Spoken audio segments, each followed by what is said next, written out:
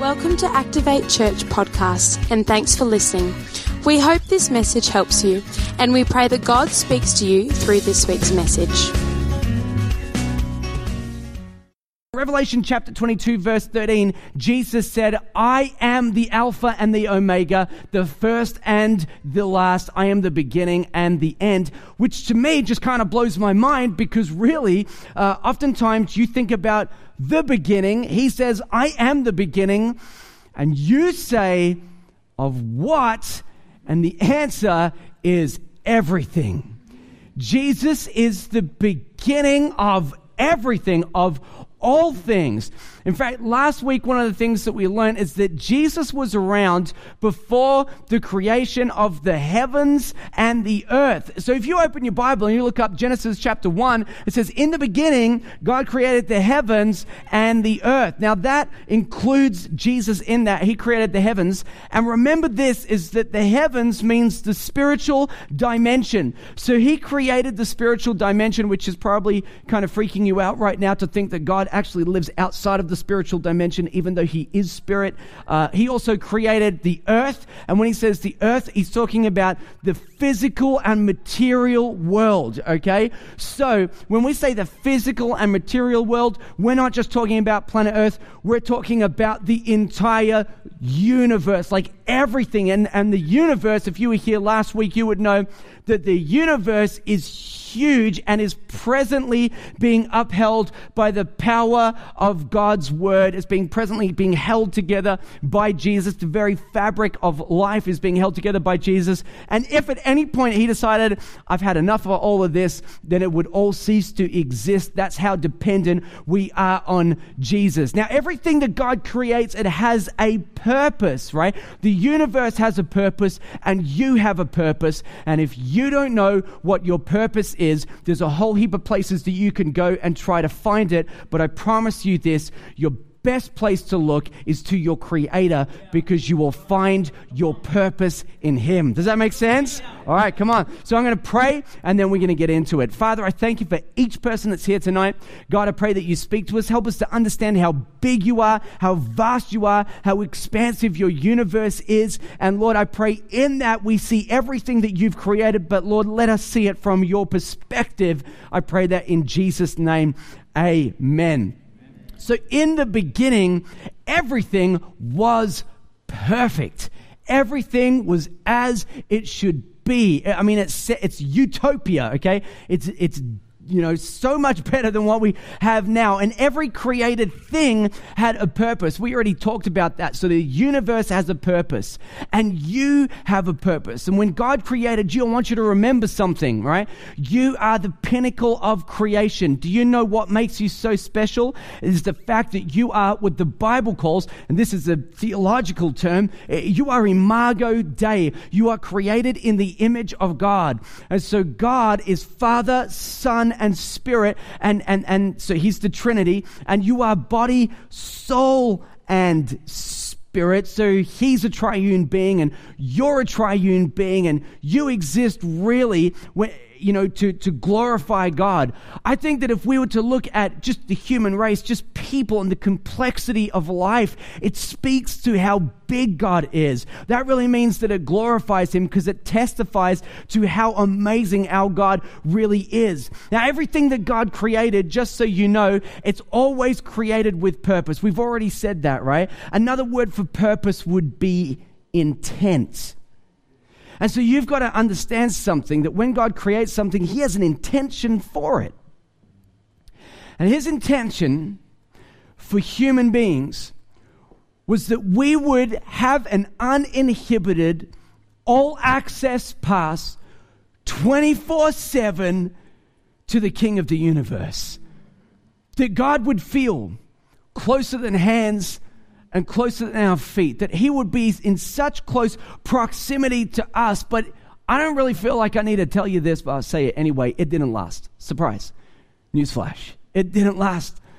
The perfect utopia environment that God created, that uninhibited relationship, it didn't last. And probably because what God did is he created this garden, he put Adam and Eve in it, and then put them in charge of everything in that garden. And then he had this one tree. It's a tree of knowledge of good and evil.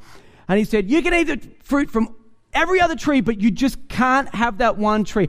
I mean, I'm sort of want to have conversations with God where I say to him, why did you put the tree there in the first place?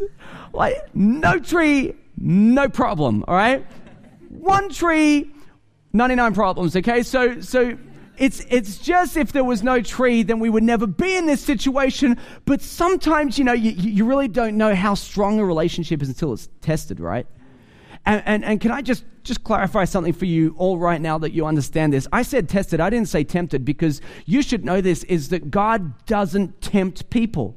In fact, the scriptures are so clear about this. God is not interested in tempting you at all. But you got to know something. He is happy to test you. And tonight I'm going to speak about one of the most critical events in all of human history. It transcends the physical realm and the spiritual realm. It is one of the most significant events to ever happen, and it begins with a seemingly innocent question. And so we're going to look at Genesis right now, Genesis chapter 3, and it says this: now the serpent was more crafty than any other beast of the field that the Lord God had made.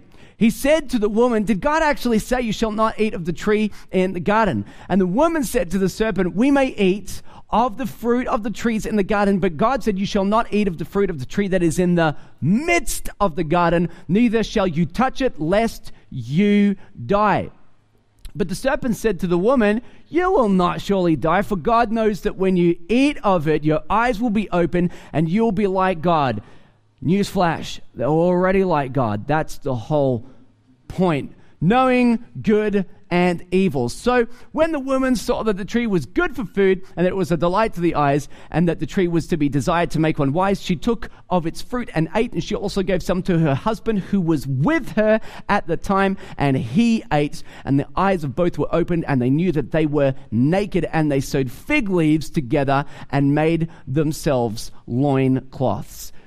You got to be so careful who you listen to. You got to be so careful who you listen to. Here is some really good advice for everybody that's here tonight. If you happen to find yourself walking through a forest and a snake talks to you, you just keep going. You just keep moving.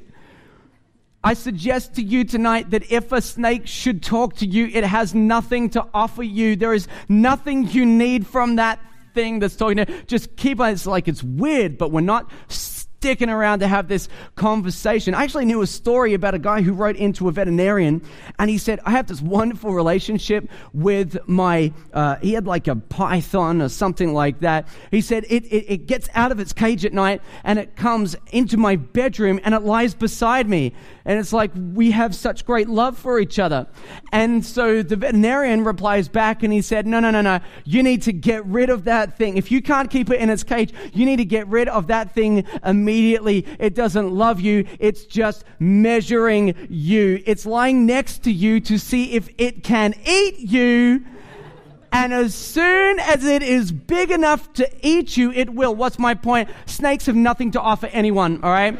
So you don't need to trust them. You don't have a relationship with them. Don't lean into anything that they say, right? But come on, like we hear about this snake that's in the Bible. It's actually translated as snake. It's not really what the word says. But I'm reading this and I'm thinking, really? Like, this is like, have you ever met a crafty snake? I've never met a crafty. In fact, I'm going to go out on a limb. This doesn't sound totally crazy. I've never met a snake that even talks, okay? So when you read this, you go, well, what is this really saying? And I thought that it would be helpful to look at the original language of the scriptures, and so we can understand what they say, and then maybe we can understand this just a little bit better. So the Hebrew word for serpent is nachash, and it's translated sometimes in some versions as snake, but that's not actually what it means. It means to hiss, to whisper a magic spell, to forecast and prophesy divine enchantment. And so when it says serpent, right, a serpent that's able to do all of this, it's like something that we haven't seen before. And where sometimes our translation might sort of let us down is it tries to just tell us about something that we might know or recognize. But in its original context, in its original language, that's really not what it means at all. And if you think about it, just go with me for a second right now. Hands up, this might be really interesting. Hands up who's ever heard the audible voice of God. All right, so it's pretty consistent. So not a lot of people have heard the audible voice of God. So when God speaks to you, He speaks to you how? Into your mind, right? So that's how God communicates with you. So it's actually not even a stretch to think or understand that maybe that this is exactly how this went down. Have you ever walked out and just seen like a beautiful sunset and you just felt like it just communicated something amazing about God, you know? There's always somebody on Instagram that's going to take a photo of the sky and say, the heavens declare something, you know? Like, you all know that person. It might be you. If you know who it is, nudge them. But, you know, people like to say that. Why? Because they say it's communicating a message to me, you know? Like, it's saying something, right? Do you understand what I'm talking about? All right, you don't. That's cool. Let me drive this point really home. If you were to go into Krispy Kreme and a donut was saying, eat me, right? Like the donut, I felt like this donut was just telling me to eat it, right? That's kind of like what I'm talking about. So it's like these objects, but it's communicating something, and there is a spiritual realm that's at work in this moment right now. But really, even when we read this in the beginning, if you were to start at the beginning and just read Genesis, it really doesn't tell you much about who this serpent really is, but that's okay because we have other scriptures. And so if you look in Isaiah chapter 14, verses 12 to 15, it says this: how you are fallen from heaven, O day star, son of dawn. How you are cut down to the ground, you who laid the nations low. You said in your heart, I will ascend to the heaven. Above the stars of God, I'll set my throne on high.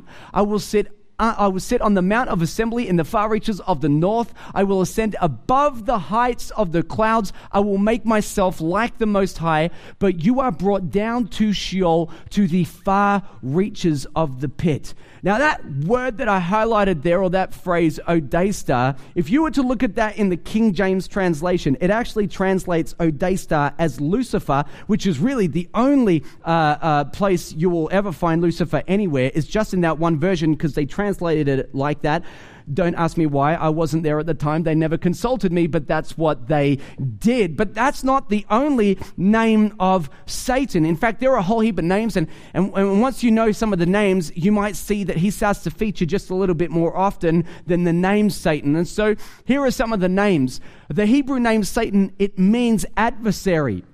He's an adversary of God. He's an adversary of us. And his names are the devil, the serpent, Beelzebub, Lucifer, the ruler of this world, the prince of the power of the air, the evil one, the dragon. And if you look at all of these names, I want you to understand something really important tonight.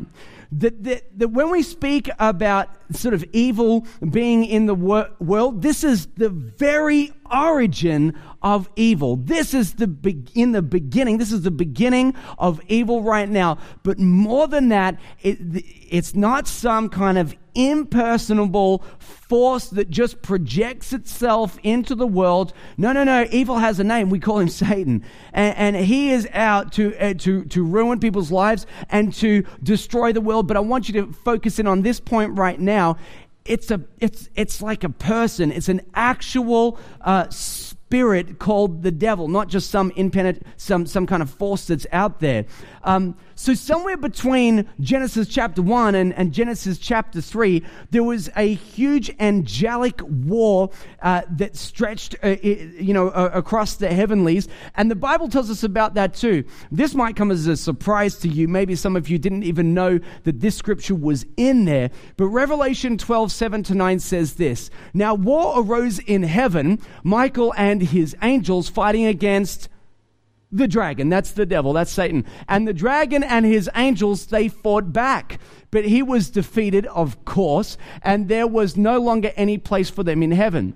And the great dragon was thrown down, that ancient serpent, so that's that reference again back to Genesis, who is called the devil and Satan, the deceiver of the whole world. He was thrown down to the earth, and his angels were thrown down with him. So he leads a war against God. Now this is how dumb this gets, right? You got to understand, right? Like, the devil is created by God. So when it comes to how powerful they are, it's not even a competition. Like, he's just outmatched in every way, totally outclassed. But this is how sneaky he is. He convinces a whole heap of other angels that are also made by God, but have actually seen him in a way that we have never seen him, understanding his power, his magnificence, his majesty, and he still said, guys, I think we can win this. And so somehow, dumb must be catching, because they decided this is a great idea, and we're all going to go against God. Again, not a problem for God, so he completely defeats them. And I know that you say, well, that seems kind of crazy for these angels to listen to the devil over God. But can I tell you something that's even crazier? Is that even though we know that they did that and they shouldn't, people still do that today. People are still listening to the voice of the enemy over the voice of God. In fact, it happens all the time, and we can see how convincing he must actually be. Now, let me just tell you his goal up front, just so you know we can settle it, we can square it away tonight. His goal is to ruin your life in every way imaginable and to keep you from the presence of God. Now understand this, there is no competition between the enemy of your soul, Satan. There's no competition between him and between God. And in fact, you got to know this, he can't hurt God, he can't touch God, he can't even get close to God, right? But you know who he can get close to? You. If you allow him to speak to you and you take his counsel, be careful who you listen to, because if you take his counsel and you end up going down the garden path and seeing your own life be ruined, inadvertently, you can understand how that starts to hurt God, because even though he can't hurt God, he can kind of do it vicariously through you by ruining your life, and that's his whole game, that's his whole mission, that's his whole focus, that's why he exists. So be careful about the voices that you entertain and you listen to. Here's what the Apostle Paul said. He said that bad company corrupts good morals. And so often people start in one place, and bit by bit, just incrementally, they're shifted and moved from where they wanted to be to where they are. Have you ever made a mistake? No, you didn't. I was still going, but thank you for your honesty. Have you ever made a mistake? And when you've reflected on how deep you truly have sunk, you don't even know how you really got there, because where you are is so far from where you intended to be. It's like you would never piece together that in your past that you would have ended up there in your future. You would have never have made those decisions. You would never have made that phone call or had that conversation. You would never have done any of that. How did I get here? Here's how you got there. It didn't happen in a moment. It happened incrementally and bit by bit. And this is the whole strategy. And this is exactly what Satan did with Eve. And so if you look back over the story that we just read tonight, it says that Eve, here she is, she's just hanging out by the tree. Now my question is, what's she even doing there in the first place? Why is she hanging around the one place she's not supposed to go? It's like you had one job. Just don't eat the fruit. That's it. It's like you can have all this other fruit, but you just can't have the fruit from that tree. So where is she hanging out? The one place she's not supposed to be. She's hanging out in that one. Now, this is the thing about people. Sometimes people want to get so close to the fire before they get burned. They want to see how close they can come to danger without actually getting hurt. And you know what? This is exactly like my kids. they understand this very well. We're sitting in a cafe the other day, and my son Isaac, they've got sugar in a bowl. Like, I don't know why cafes do that. Like, just put a cover on it. Just make sure kids can't get to it, right? None of you are going to have sugar when you go to cafes after this story. And so there's the bowl of sugar, and I can see that my son Isaac is sort of reaching for it. So I said to him, I said, no. I said, hey, Isaac, I said, don't touch that sugar, right? So what does he do? He leans forwards and he looks at me and he's just hovering. I see that? Yeah. So his finger is just above the sugar. And he's looking at me, and I know what he's thinking. He's saying, technically, I'm not even really touching it. I can't get in trouble for this. But then he slipped. And as soon as he slipped, his finger went straight into the sugar. And I saw it. And as soon as I saw it, I said to him, right, that's it. I told you, if you touch the sugar, you're not getting anything. So seriously, honestly, I went and canceled the milkshake, right? Now, he's devastated, right? Like, what a terrible father. But you got to understand something, right? When you have kids and they want to push the boundaries, right, it may seem really harsh there, but when I say, hey, come back from the road before you get hit by the car, it makes a whole heap of sense in that scenario right there. Sometimes what we're trying to do is teach our kids principles, right? Now, here's the principle that you've got to understand. Stop getting so close to the fire. Stop getting so close and you're like, well, technically I'm not doing anything wrong. Anytime you need to use the word technically, you're just so close to the line you could actually fall off, right? You are on the edge because you had to use the word technically as if you're explaining away your proximity to the dangerous area. So this is the thing. You got to know this. Come on, guys. There are some environments you just know are not good for you, don't you? There are some places that you just shouldn't go. Like for me, and I've always been really open and honest about this, for me, I don't really like going to nightclubs. It's not my scene. I used to go a bit.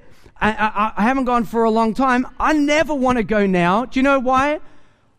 What is there for me? What can I look at? Where can I go? What can I do? There's not a whole heap of options there for me. So like, I'm better off just not even being there. Where are you right now where you know I shouldn't even be hanging out here?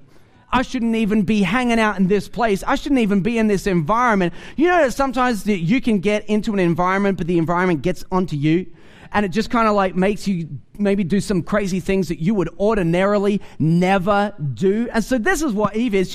She's within the proximity of danger. She's like, look how close I can get to the fire without getting burned. But then she starts to take the counsel of the serpent. Again, just don't have a conversation with a serpent, right? But here is how crafty he is. He changes what God says. He says, did God say to you that you should not eat any of the fruit from the tree of the knowledge of good and evil? And she says, rightly so, with conviction in her voice, no, God didn't say that. No, in fact, here's what God said. He said that we could eat from any of the trees in the garden except the one that's in the midst of the garden, which coincidentally is the one that we're standing right next to right now. And so the serpent, he's trying to like mix a little bit of truth in with lies, right? How many of you guys know that the best lies always have a little bit of truth in them because it makes you believe it? It sounds like it could be true, and so it kind of captures you, it kind of ensnares you. And so she's listening to the serpent, believing what he says, and then he does something. He takes a move, just moves her incrementally, just a little step further away from what she said. And this, the only word I will come up with, this is diabolical, all right? This is crazy. And here's what Satan says to Eve. He says to her, oh, no. If you eat of the tree, you'll become like God. Where's the lie? They were already like God. They didn't need to eat the fruit, right? And so here she is, and she's listening to it, and he says, no, God. And here's the even worst. There's so many lies in this one little passage, but here's the worst lie. It's casting this shadow of doubt over the goodness of God. It's really saying, you can't trust God. God is holding you back. He knows that if you eat this fruit, fruit, then you'll become like him, and he doesn't want you to become like him, so he's trying to keep the good things from you. But if you take it and you eat it, right? And Eve's listening to this, and she's thinking, well, it kind of sounds like I'm missing out right now. This is the first documented case of FOMO that you'll ever see anywhere. Right here in this passage, Genesis chapter 1. It's like, she's like, well, I don't want to miss out on being like God, so I guess I'm going to take that fruit and I'm going to eat it. Now, here's the thing, and please listen to this. Right now, the enemy of her soul, Satan, he is being so affirming, so encouraging of the decisions that Eve is making. You know, he just really wants to support her and what she's doing, right? Every time you are standing close to the fire and close to the danger, the enemy is going to encourage you to make the wrong decisions. And let me tell you how this works, because he's been doing it for a long time. He encourages people to make the wrong decision. As soon as you make it, flips the switch on that, and suddenly it's all condemnation. And so you did the wrong thing. You are a horrible person. You can't even do one thing right. It was like one piece of fruit. You couldn't even do that right. And he's saying all of this. Why? Because he knows that if he can make you feel guilty about the thing he just encouraged you to do, then you feel that sense of shame. You feel that sense of guilt. And in my experience, when people experience guilt and shame, the last place that they want to go to is God, and it's the first place that they need to go to. And I told you, see, he's got the whole strategy worked out to keep you from the presence of God, so you never experience all that God has to offer. And so in the middle of all of this, Eve takes a second look at the fruit. A second look at the fruit. And when she takes a second look, she sees, oh, wait a minute. You're right. This fruit is good for eating, and this fruit will make me wise. Now, the first time she's asked about it, she responds with conviction. But suddenly, she's changed her mind. Why? Because she took a second look. Hey, can I tell you something right now? There are so many things that you should never take a second look at. Just lingering. Just looking a little bit longer than you should. If you're here and you're married, don't take a second look anywhere else. You have one place to look. It's your own spouse. You're just supposed to look at your wife. Sometimes people, they're not happy with necessarily what's in front of them, and they see other things that catch their attention, and they know it's not right. Everyone knows it's not right. Whenever someone gets married at the altar, they make their commitment, and when they do, they say, till death do us part. But somewhere between till death do us part and the unhappiness of their experience, they take a second look somewhere else, and it appeals to them, and they say, this is not the life I want. Some people might be saying, this is not the wife I want, and they're looking somewhere else instead of where they should be. Don't let your eyes begin to linger in the wrong direction. Don't let it look at the things that you shouldn't be looking at. Don't be tempted by the wrong things. Right. This is the thing. I just feel like there are too many people making the wrong decisions in life, looking at things that they shouldn't be looking at. You got to keep your eyes fixed on the life that God has given to you. Do you know that the Bible says something about temptation? It says that you are actually lured in and you're tempted by your own desires. In other words, there's something inside of you that the temptation is actually appealing to, and that's the reason why you feel tempted. And so here's Eve. Knows that she can't eat the fruit, but inch by inch, incrementally, step by step, she moves away from what she knows God says is right until she comes to a place where she takes a bite. And there's Adam, who was with her at the time, with absolutely zero conviction about what he should say. I mean, seriously, this is I just want to speak to the men for a second. You may not be married, but this lesson will just carry through in life, all right? You ready for this? should you ever find your wife talking to a snake, just break that up right now. Like there's just, Derek, would you ever let your wife talk to a snake? No, see, Derek knows. He would not do that. You don't let your wife talk to a snake. And here's Adam, totally abdicating his responsibility, zero conviction about, what he should be doing, doesn't say a thing about it. Can I tell you that sometimes, you're not actually necessarily fighting stuff, you're just allowing it to exist in your life, but you should know that you approve of what you allow in your life. Maybe I'll say that again just so you understand it. If you're just allowing stuff to be there in your life when you know it shouldn't be there, without even meaning to, you're giving approval to it. Because you're not making any effort to move it. You're not shifting back from it. You're not moving away from it. You're just allowing it to exist, so you kind of approve of it. And I said all of this stuff to explain to you about the history of humanity and sin and the origin of evil, because there is a point right now which is so important that you need to tune into. And this next point, I'm telling you right now, this really sucks for you. Everything that Adam did, he didn't just wreck his own life. No, it says when he did this, all humanity was affected by it. All humanity fell from their position with dominion, authority over God's creation and everything he did. The pinnacle of creation, Imago Dei, made in his image. And he didn't just cause himself to fall. No, he caused the rest of humanity to fall. In fact, the Bible says it this way. Romans 12, therefore, just as sin came into the world through one man, that man was Adam, and death, which is the curse of sin, it says through sin, and so death spread to all men. And when it says that, it says future generations, because all sinned. In other words, what your great-great-great-great-great-great-great-granddaddy Adam did affects you today, because what happened is the problem of sin was passed down from one generation to the next. And in fact, it wasn't just humans, but all life was affected by the fall. Now, I told you that everything that God created, it has a purpose.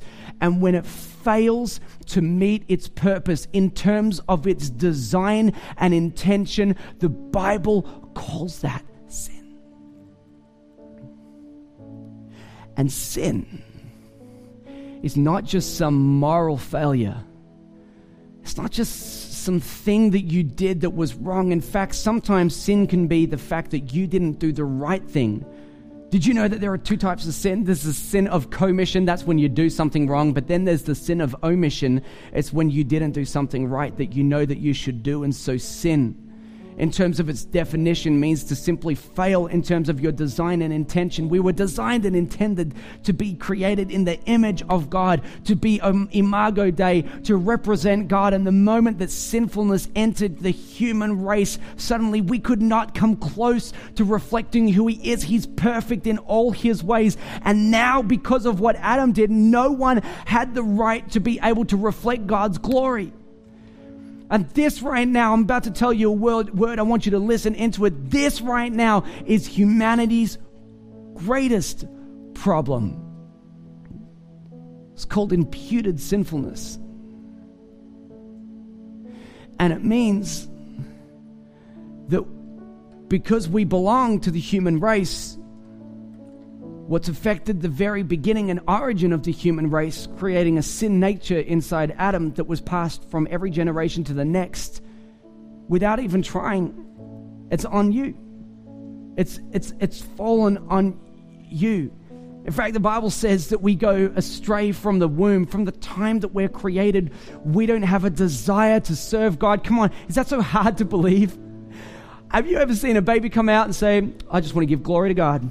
Just right now, just praise Him. I'm out, praise Him. It's like, you've never seen that. You'll never see that. Because actually we have a disposition towards our own nature. We have a disposition towards pleasing our own heart's desires, and that's the very problem that we have. And if you're like me, I look at this stuff and I go, that is just not fair. How come because he did that, why should that affect me? And I know that it seems really unfair. And I know that it doesn't seem right. But I'm not so sure that you would do any better. You have no less free will than what Adam did. I don't know how you're going right now, but I submit to you that you're not perfect, and you probably already know that. And so Adam and Eve, understanding that they had messed up, that their eyes were open, suddenly they understood in that moment that they had sinned. They said, we got to fix this. We got to make it right. How are we going to make this right? It says that they were shamed, that they realized that they were naked. God says to them, who said that you were naked? Like, how would you even know what clothes were? What says that you were naked? Do you know when the Bible says that they were that they were naked, what it really means to say is that they had shame. They realized that they'd done something wrong. They were totally exposed before God. That's what naked means as the Hebrews wrote it. And they wanted to fix it. And they tried to fix their own problems. You know how they tried to fix the problem of shame? They took fig leaves together and they sewed them together and they tried to put them on the outside. Isn't that just like humanity? There's always trying to fix what's on the outside. Or maybe if I just manage my persona, maybe if I just manage what people see, maybe if I just take care of everything that's on the outside, then people will look at me and God will look at me and He'll be pleased with me. And that's the best hope that I have to make it right. But on the inside, they still knew that they were guilty, and they hid from God in the Garden of Eden. And like I said, dumb must be catching, because they hid from God in the garden that He created. He's God. He knows where to find them. But they hid. Why would they do that? Illogical, irrational to hide, but you know what? They feel such sense of shame and guilt. What choice did they feel that they had? Oh, this is the story of humanity. People that make mistakes and have carry guilt and shame, try to fix it by just piecing together things on the outside so that it gives the appearance of everything being okay. But this problem, this is one that you can't fix. In fact, the Bible says if you try to do it on your own, you can't please God, because you know what? You're not perfect. You need someone who is. You need a Savior. His name is Jesus. The whole reason that the enemy tried to convince and be very supportive of Eve going against God to bring sin into the human race was so that he could stand there and he could say to God, do you see the pinnacle of creation? You created these people to be in your image, and they can't even do one thing right. And now, the devil said, I got them all. Because I didn't just affect one, I got them all. Because they're all going to be affected like this. But then God came along and He did something.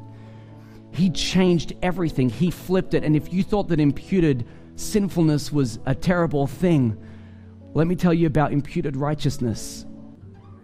It simply means this. I know it sounds like a big Christian word. Let me just unpack that for you so you understand it. Everything that Jesus did, the perfect life that He lived, every thing that He avoided doing, like His perfect life, He gives you that life in place of your own sinful one. And when you come to Jesus and when you say to Him, I've sinned, I've made mistakes, I'm not perfect, will you forgive me of my sin? He says, I'm not just going to forgive you, because I could do that. I mean, I could just forgive you, but that would be pulling it too short. What I'm actually going to do is I'm going to forgive you, but then I'm going to take my perfect life and I'm going to place it on you. Understand? Imagine that you're wrapped and clothed in the righteousness of God. It's tailor-made grace. It's beautiful and it's for you. So what you got to start doing is stop trying to fix your own problems and stop trying to fix all the things that's wrong with you. You're not going to make it. And the good news tonight, you don't have to. You don't have to fix it. You don't have to make it right. You just got to call on the one who does. And all the things that you've done wrong, all the sin, all the shame, all the guilt, in a moment, you're saved, you're free. Imputed sinfulness, you live in a state of sin. Imputed righteousness, you exist in a state of freedom. And the Bible says this, that he who's free in Christ is free indeed. How many Christians do you know that get saved but they never get free? It's because they don't understand what God has done for them. And they're still in their saved state, walking around, even though they've got access to God, feeling guilty about the shame. Because you got to know this, that even though God saves you and he sets you free from sin, he doesn't take your memories. So you got to remember this. There are things that you won't forget. And every time those things are brought to memory, you got to understand you're forgiven, you're saved, you're free, you're whole. The grace of God is on you. Man, he wants to do so much in your life. If you just let him. And stop trying to fix your own problems. And just trust in the one who can. Why don't you stand to your feet tonight? We trust you enjoyed this week's message. For any more information about Activate Church, check out our website www.activatechurch.com or download our app online, and have a great week.